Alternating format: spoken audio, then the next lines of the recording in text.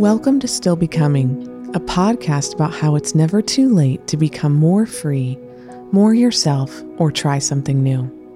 I'm Monica DiCristina, a wife, mother, and practicing psychotherapist. Through my own struggles with my anxiety years ago that led to my professional work as a therapist now, I am fascinated by the process of how we become who we are. We will explore the topics of becoming, of unbecoming, and overcoming through interviews, unpacking mental health topics, and stories. You are not designed to stay the same. Your story is still being written. We are all still becoming.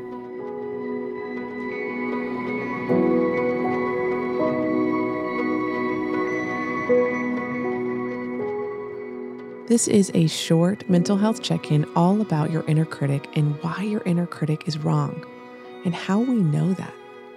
Now, I am on my 4th or maybe 10th, I don't know, iteration of this intro because I knocked my water bottle over, because I have a dog at my feet who is cuddling with a llama/unicorn, rainbow colored, of course. That does not belong to the dog, it belongs to a child.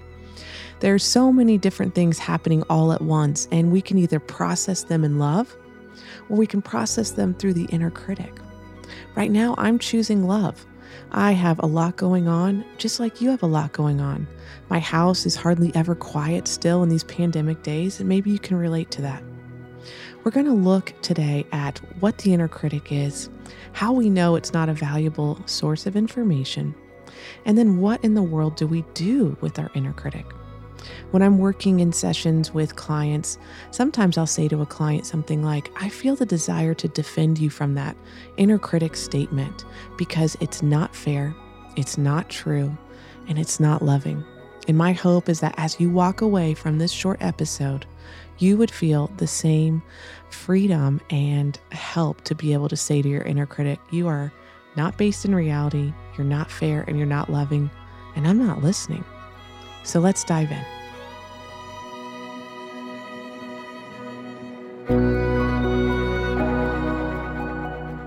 Okay, so as I always say in these mental health check-ins, this is no substitute for therapy. So if anything that I say in this short episode is upsetting or you want to dive more into, my heartfelt suggestion would be that you find a therapist to work through this with, because some of this content could bring up big feelings. So what is your inner critic? Your inner critic, some people call it the voice, is just all the white noise of criticisms, shameful feelings, shameful thoughts that come for you really at any time of the day. One of the ways that I help clients to identify this is I say, you know that moment back in the days when we would do things, when you were driving home maybe from a dinner out with friends or a dinner out with a new group of people, or you hang up from a Zoom call now that is a work meeting or something you're excited about. Those doubts that start to come for you, those are some of your inner critic. The thoughts like, I'm too much, I'm not enough. Why did I say that? What are they going to think of me? And part of what we're going to do here is we're going to start to look at how we can recognize that voice more and more rather than it just being the automatic white noise. You know, like a white noise machine. I don't know if you use those. We swear by those in our house. Once you start to notice it's on, gosh, it's all you can hear. But when you forget it's there, you don't even know that the background of your life has this whooshing, whirring sound. It's the same way with our inner critic. We want to be able to spot it so that we don't believe it. Okay, so how do we know that your inner critic is wrong? It's because your inner critic was created. Your inner critic was created not out of love and not when you came into this world. You came into this world without an inner critic. Now, some people, there's different psychological theories and all the things. We're not going to dive into that. This is going to be applicable in real life. But for our work today, when you think about your inner critic, it was created from someone else's unresolved pain or dysfunction.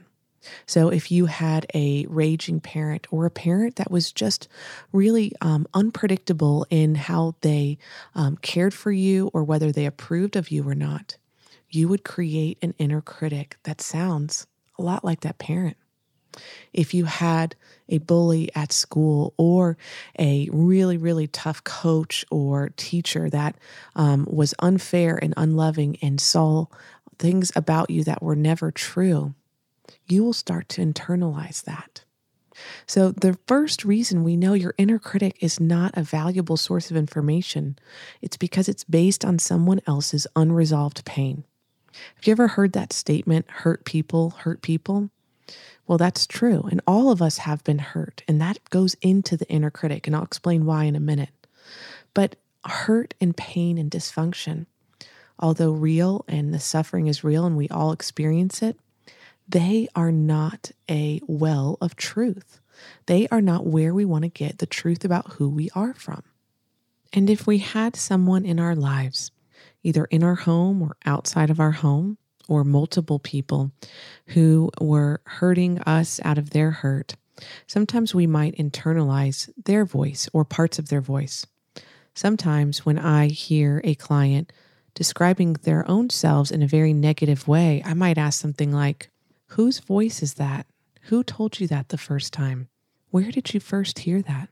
And oftentimes they might remember who was the first person to say such a critical thing about them. We sometimes internalize that. So let's think of an example.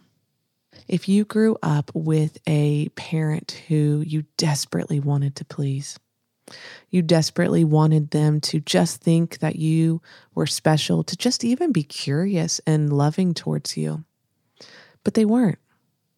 Maybe they were too busy with their own pain and addiction and dysfunction. Maybe they were wrapped up in trying to make you be what they never were.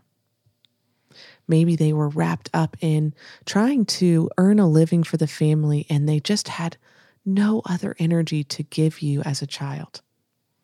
Whatever the case, you might have concluded that I need to make sure that I am perfect, the most presentable, get everything right in order to get this parent's approval. In order to get the light of your parent's face to shine upon you, you might have created some pretty strong internal rules about what is okay and what is not okay for you to do. And that gets us to the next part of the internal critic. Your internal critic, ironically, was created to protect you from ever feeling pain. So again, I know that sounds counterintuitive because it causes us so much pain, doesn't it? Those shameful thoughts, or that I'm not enough, or I'm too much this, or I don't look the way I should look, or I don't talk the way I should talk. Those voices actually were created to protect us from pain because we've all experienced pain, haven't we?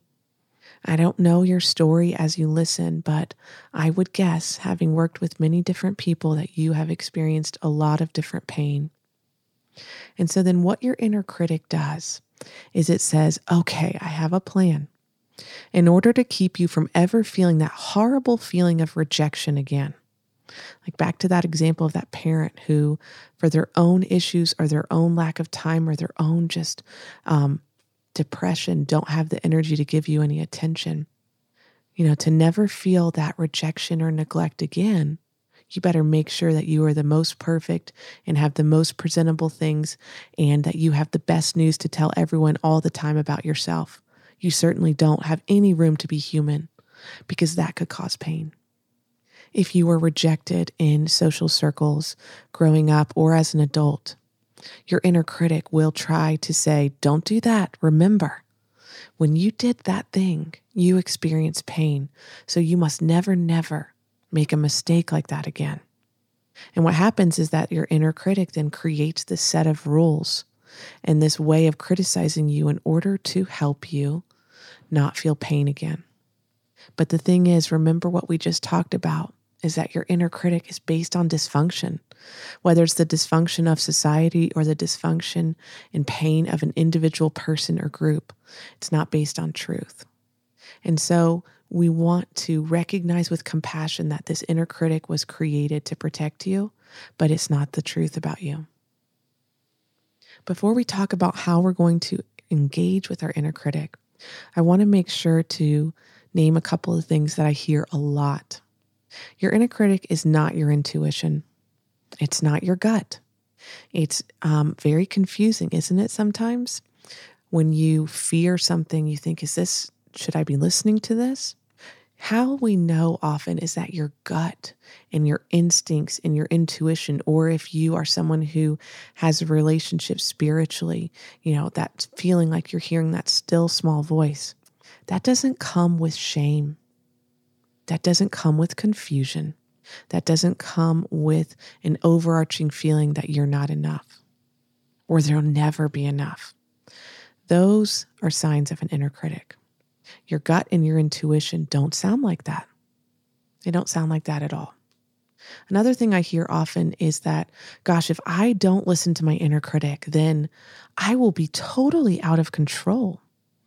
It is not uncommon to fear that if you don't have your inner critic as a motivator, you will just lay on the couch and do nothing.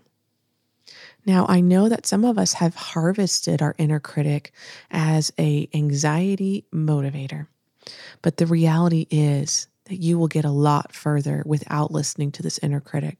We know that shame is a terrible motivator for real behavioral change, and we know that it makes you feel awful. And so for those of us that have been afraid, without my internal critic, what will I do? The antidote for that is that we're going to learn to trust ourselves more. The antidote for worrying about letting your inner critic take a break is that you will learn to trust yourself. And with each thing that we are practicing in our life, whether it's the inner critic or learning to trust ourselves or whatever it is, practice makes progress. The more we practice it, the more we'll believe ourselves and the better we'll understand how to do that. Now, before we wrap this episode up, I want us to talk about what do we do with this inner critic. One of the things that I like to talk a lot about is that progress or quote unquote healing or even quote unquote mental health are not an absence of issues. They're not an absence of anxiety or hard days. They're not even an absence of your inner critic. What they are is a change in your relationship to your inner critic. As you begin to listen for this inner critic, knowing that it's not based on truth, your relationship and the validity to the inner critic that you give to the inner critic will change. So it's really important that we know that you, quote unquote, doing better doesn't mean you won't have thoughts like this. It means your relationship to those thoughts will change. You're not going to buy them hook, line, and sinker. I don't know if that's the right saying. I think it is, but we'll go with it. So what are some important things to know about changing this relationship with your inner critic? Well, one of my favorite quotes, I think, sums it up well. Viktor Frankl, who wrote Man's Search for Meaning, if you haven't read that, it is one of the most profound books I've ever read, side note. But Viktor Frankl says, between stimulus and response, there is a space. In that space is our power to choose our response. In our response lies our growth and our freedom. So what we want to start to do is to create space. Again, it doesn't mean the inner critic's not going to happen, but we're creating space by recognizing that where I begin as a person, as a soul, Monica, who I am, is separate from the inner critic. Once I start to create that space, then I can have choices. Do I want to believe the inner critic today that I'm just not good enough and I'm not organized enough and this will never work? Or do I want to have a little bit more pushback? Yes, inner critic, I see you. You're right on time. Anytime I'm taking a risk, you come here and doubt me.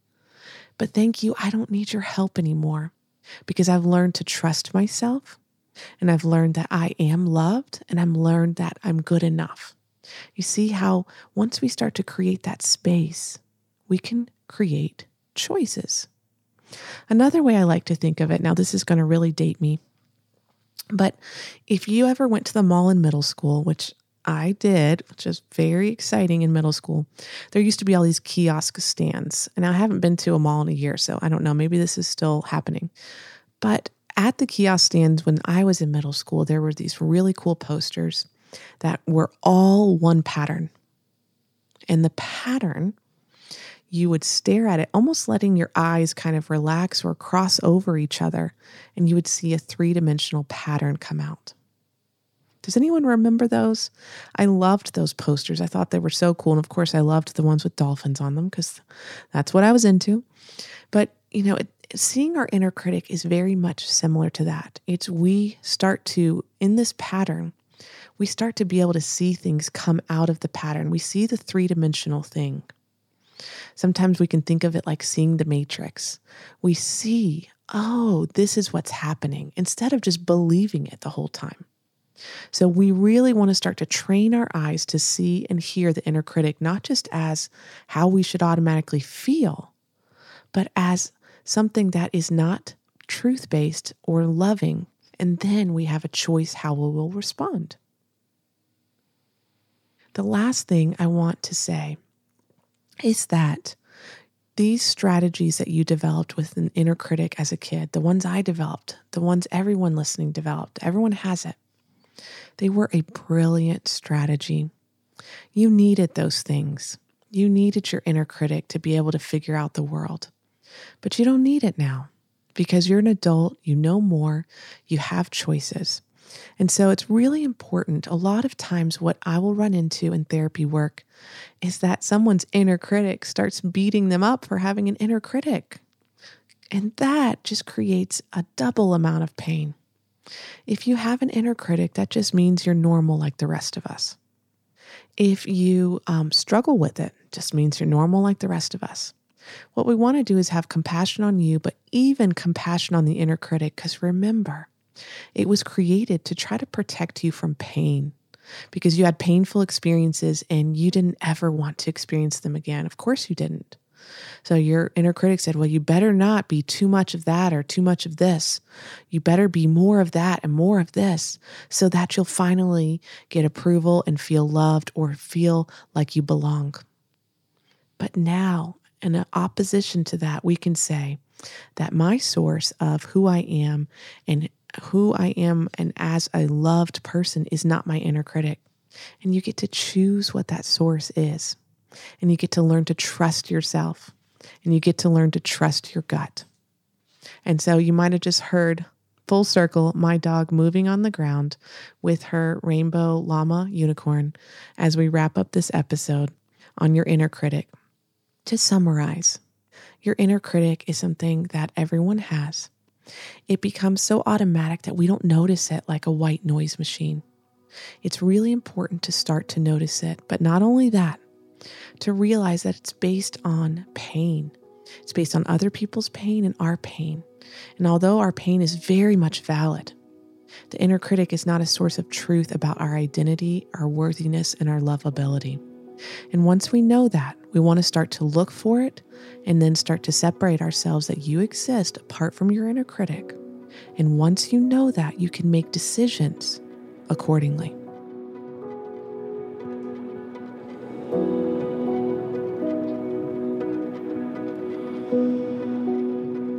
As we wrap up this short episode on your inner critic, my hope is that this episode has strengthened the parts of you that believe your worth, that believe your lovability.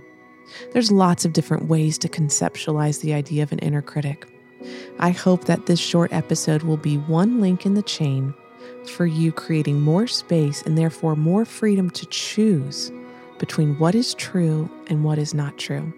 And that as you continue to choose what is true about you, that you would grow in the knowledge of your worth, of your lovability, and of how much you matter.